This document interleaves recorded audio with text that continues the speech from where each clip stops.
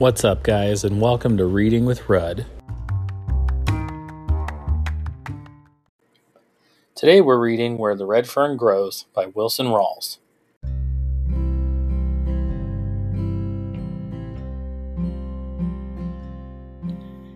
Chapter 17. Looking up at the sky, Papa said, "That doesn't look good up there. I think we're in for a storm." The sky had turned a dark gray. Fast-moving clouds were rolling through the heavens. Grandpa said, "Looks like we're going to get some wind, too." Scared and thinking everyone might want to stop hunting because of a few clouds, I said, "If a storm's brewing, it's a good night to hunt. All game stirs just before a storm." 30 minutes later, Papa said, "Listen." We stood still. A low, moaning sound could be heard in the tops of the tall sycamores. Grandpa said, "I was afraid of that. We're going to get some wind." We heard a rattling in the leaves and underbrush. It was beginning to sleet. The air turned cold and chilly.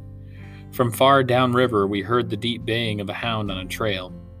It was old Dan. Seconds later, the rhythmic crying of little Ann could be heard. Swallowing the lump that had jumped up in my throat, I whooped as loud as I could. The ground was turning white with sleet. The storm had really set in. We hurried along. I said to Papa, "If this keeps up, that old coon won't run long. He'll head for his den." "If it gets much worse," Grandpa said, "I know some coon hunters that won't be running very long. They'll be frozen too stiff to run." The judge asked if there was any danger of getting lost. "I don't know," Papa said. "It's all strange country to me." My dogs' voices sounded far away. I knew they were much closer than they sounded as they were downwind from us.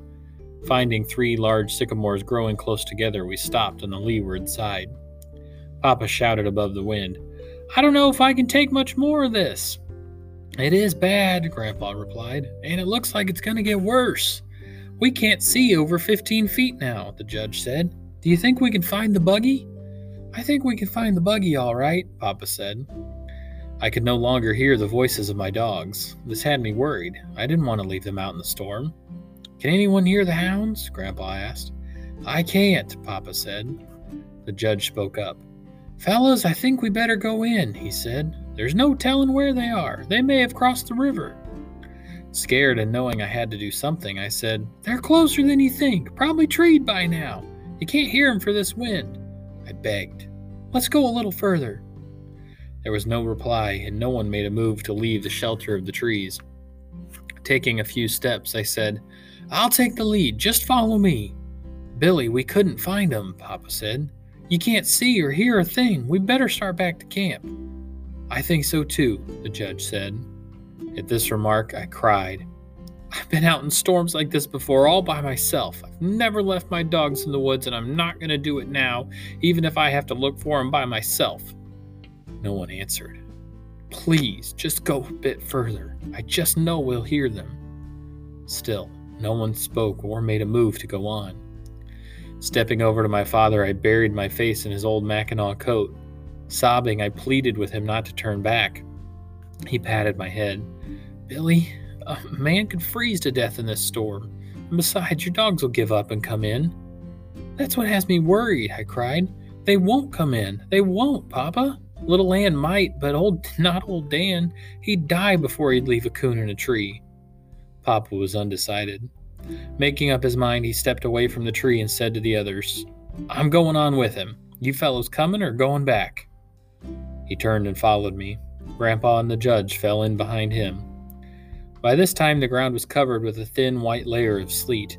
We kept slipping and falling. I could hear Grandpa mumbling and grumbling. The wind-driven sleet stung our skin with thousands of prickling needles. Strong gusts of wind growled and moaned through the tops of the tall timber. Once during a momentary lull of the storm, I thought I heard the baying of a hound. I told my father I thought I'd heard old Dan. "From which direction?" he asked. "From that way," I said, pointing to our left. We started on. A few minutes later, Papa stopped. He shouted to my grandfather, "Did you hear anything?" "No," Grandpa shouted back. "I can't hear anything in this storm." "I thought I did, but I'm not sure," said the judge. "Where was it coming from?" "Over that way," the judge said, pointing to our right. "That's the way it sounded to me," Papa said. At that moment, all of us heard the deep voice of old Dan. "It sounds as if they're close," Grandpa said. "Let's split up," said the judge. "Maybe one of us can find him." No, Papa said. It'd be easy to get lost in this storm. I think they're more to the right of us, I said.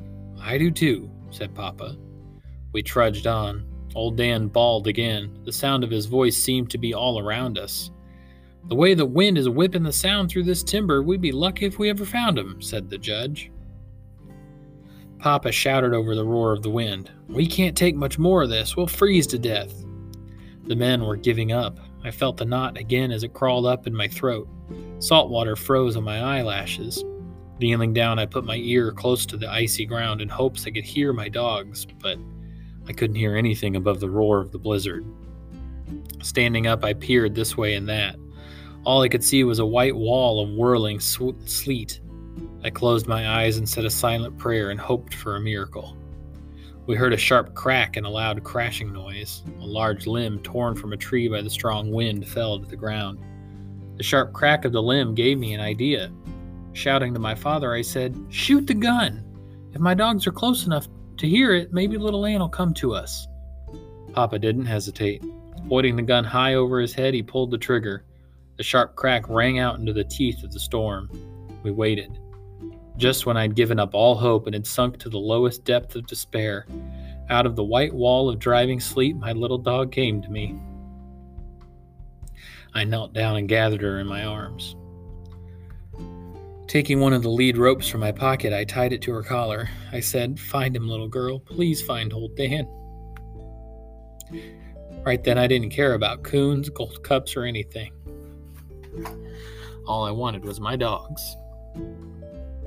I don't know how she did it, but straight into the face of the storm she led us. Time after time she would stop and turn her head this way and that. I knew she couldn't scent anything or see anything. Instinct alone was guiding her. Over a winding and twisting trail we followed. Coming out of the bottom, she led us into a thick canebrake. The tall stalks sheltered us from the storm. The roaring of the wind didn't seem as loud. Like ghostly figures, large trees loomed out of the almost solid mass. Falling and stumbling, we kept pushing on.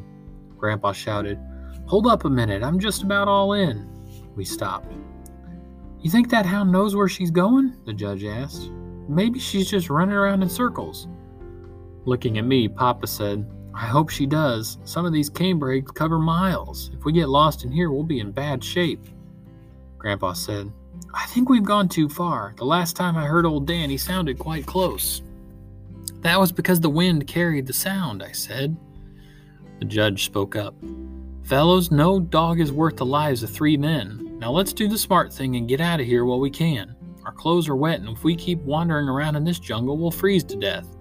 Doesn't look like this blizzard's ever going to let up." I could hear the roar of the blizzard back in the thick timber of the bottoms. 2 large limbs being rubbed together by the strong wind made a grinding, creaking sound. The tall, slender cane around us rattled and swayed. I could feel the silence closing in. I knew the judge's cold logic had had its effect on my father and grandfather. The men had given up. There was no hope left for me. Kneeling down, I put my arms around little Ann. I felt the warm heat from her moist tongue caressing my ear. Closing my eyes, I said, "Please, Dan, bawl one more time." "Just one more?" I waited for my plea to be answered. With its loud roaring, the north wind seemed to be laughing at us. All around, tall stalks of cane were weaving and dancing to the rattling rhythm of their knife-edged blades. My father tried to talk above the wind, but his words were lost in the storm. Just before another blast, clear as a foghorn on a stormy sea, old Dan's voice rang out loud and clear. It seemed louder than the roar of the wind or the skeleton-like rustling of the tall, swaying cane. I jumped to my feet. My heart did a complete flip-flop. The knot in my throat felt as big as an apple. I tried to whoop, but it was no use. Little Ann bawled and tugged on the rope. There was no mistaking the direction. We knew little Ann had been right all along. Straight as an arrow, she'd led us to him. Old Dan was treed down in a deep gully. I slid off the bank and ran to him. His back was covered in a layer of frozen sleet. His frost-covered whiskers stood out straight as porcupine quills. I worked the wedges of ice from between his toes and scraped the sleet from his body with my hands. Little Ann came over and tried to wash his face. He didn't like it. Jerking loose from me, he ran over to the tree, reared up on it, and started bawling. Hearing shouting from the bank above me, I looked up. I could dimly see Papa and the judge through the driving sleet. At first I thought they were shouting to me, but on peering closer I could see they'd had their backs to me. Catching hold of some long stalks of cane that were hanging down from the steep bank, I pulled myself up. Papa shouted in my ear, "Something happened to your grandfather." Turning to the judge, he said, "He was behind you. When was the last time you saw him?" "I don't know for sure," the judge said. "I guess it was back there when we heard the hound bawl." "Didn't you hear anything?" Papa asked. "Hear anything?" the judge exclaimed. "How could I hear anything in all that noise? I thought he was behind me all the time, and I didn't miss him until we got here." I couldn't hold back my tears. My grandfather was lost and wandering in that white jungle of cane. Screaming for him, I started back.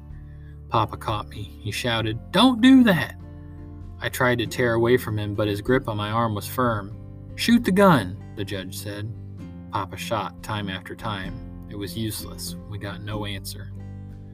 Little Ann came up out of the washout. She stood and stared at me. Turning, she disappeared quickly in the thick cane. Moments later, we heard her. It was a long, mournful cry. The only times I'd ever heard my little dog bawl like that was when she was baying at a bright Ozark moon, or when someone played a French harp or a fiddle close to her ear. She didn't stop until we reached her. Grandpa lay as he had fallen, face down in the icy sleet. His right foot was wedged in the fork of a broken box elder limb. When the ankle had twisted, the searing pain must have made him unconscious. Papa worked Grandpa's foot free and turned him over. I sat down and placed his head in my lap. While Papa and the judge massaged his arms and legs, I wiped the frozen sleet from his eyes and face. Burying my face in the iron gray hair, I cried and begged God not to let my grandfather die. "I think he's gone," the judge said. "No, I don't think so," Papa said. "He took a bad fall when that limb tripped him, but he hasn't been lying here long enough to be frozen.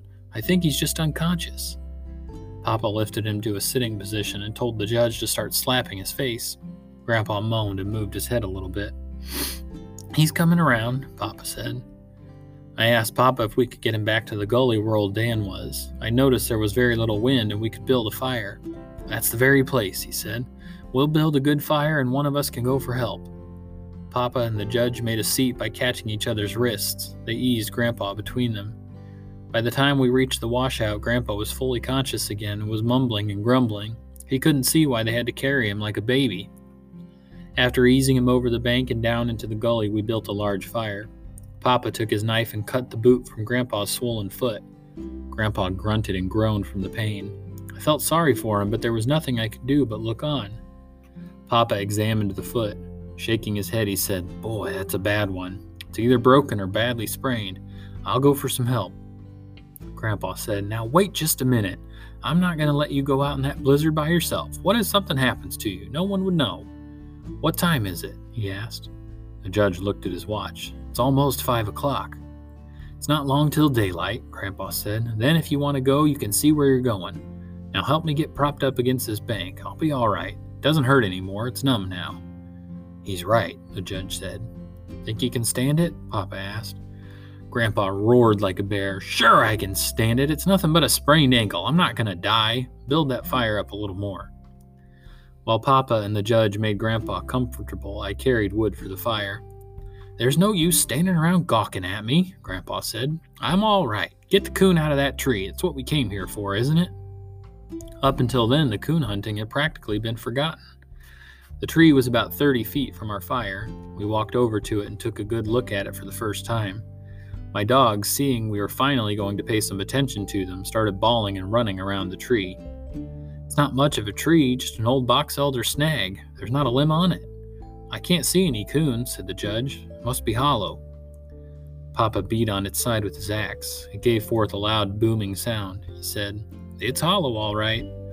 He stepped back a few steps, scraped his feet on the slick ground for good footing, and said, "Stand back and hold those hounds. I'm going to cut it down. We need some wood for our fire anyway." Squatting down between my dogs, I held on to their collars. Papa notched the old snag so that it would fall away from our fire. As the heavy axe chewed its way into the tree, it began to lean and crack. Papa stopped chopping. He said to the judge, "Come on and help me. Think we can push it over now." After much grunting and pushing, snapping and popping, it fell. I turned my dogs loose. On hitting the ground, the snag split and broke up. Google-eyed, I stood rooted in my tracks and watched 3 big coons roll out of the busted old trunk. One started up the washout, running between us and the fire. Old Dan caught him and the fight was on. The second coon headed down the washout. Little Ann caught him. Hearing a loud yell from Grandpa, I looked that way. Old Dan and the coon were fighting close to his feet. He was yelling and beating at them with his hat. The judge and Papa ran to help. The third coon started climbing up the steep bank close to me. Just before reaching the top, his claws slipped in the icy mud. Tumbling end over end, down he came. I grabbed up a stick and threw it at him. Growling and showing his teeth, he started for me. I threw the fight to him then and there. Some 10 yards away, I looked back. He was climbing the bank. This time he made it and disappeared in the thick cane. Hearing a squall of pain from Little Ann, I turned. The coon was really working her over. He'd climbed up on her back and was tearing and slashing. She couldn't shake him off. Grabbing a club from the ground, I ran to help her. Before we'd killed our coon, Old Dan came tearing in. We stood and watched the fight. When the coon was dead, Papa picked it up and we walked back to the fire. "How many coons were in that old snag?" Papa asked. "I saw 3, I said. "The one that got away climbed out over there." I pointed in the direction the coon had taken. I never should have pointed. My dogs turned as one and started bawling and clawing their way up the steep bank. I shouted and scolded, but to no avail. They disappeared into the rattling cane. We stood still, listening to their voices. The sound died away in the roaring storm. Sitting down close to the fire, I buried my face in my arms and cried. I heard the judge say to my father, "This beats anything I've ever seen. Why, those dogs can read that boy's mind. He just pointed at the bank and away they went. I never saw anything like it. I can't understand some of the things they've done tonight. Hounds aren't usually that smart. If they were collies or some other breed of dog, it'd be different, but they're just red-bone hounds, hunting dogs." Papa said, "Yes, I know what you mean. I've seen them do some things I couldn't understand. I never heard of hounds that ever had any affection for anyone, but these dogs are different. Did you know they won't hunt with anyone but him? Not even me." Hearing my grandfather call my name, I went over and sat down by his side. Putting his arm around me, he said, "Now, I wouldn't worry about those dogs. They'll be all right. It's not long till daylight, and then you can go get them." I said, "Yes, but what if the coon crosses the river? My dogs will follow him. If they get wet, they could freeze to death." "We just have to wait and hope for the best," he said. "Now, straighten up and quit that sniffling. Act like a coon hunter. You don't see me bawling, and this old foot is paining me something awful." I felt better after my talk with Grandpa. "Come on, let's skin these coons," Papa said. I got up to help him. After the skins were peeled from the carcasses, I had an idea. Holding one up close to the fire until it was warm, I took it over and wrapped it around Grandpa's foot.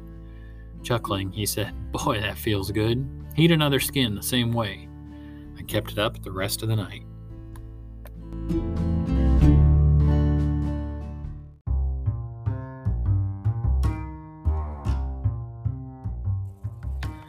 Thanks for listening. This has been Reading with Rudd, and I'll catch you next time. Happy reading.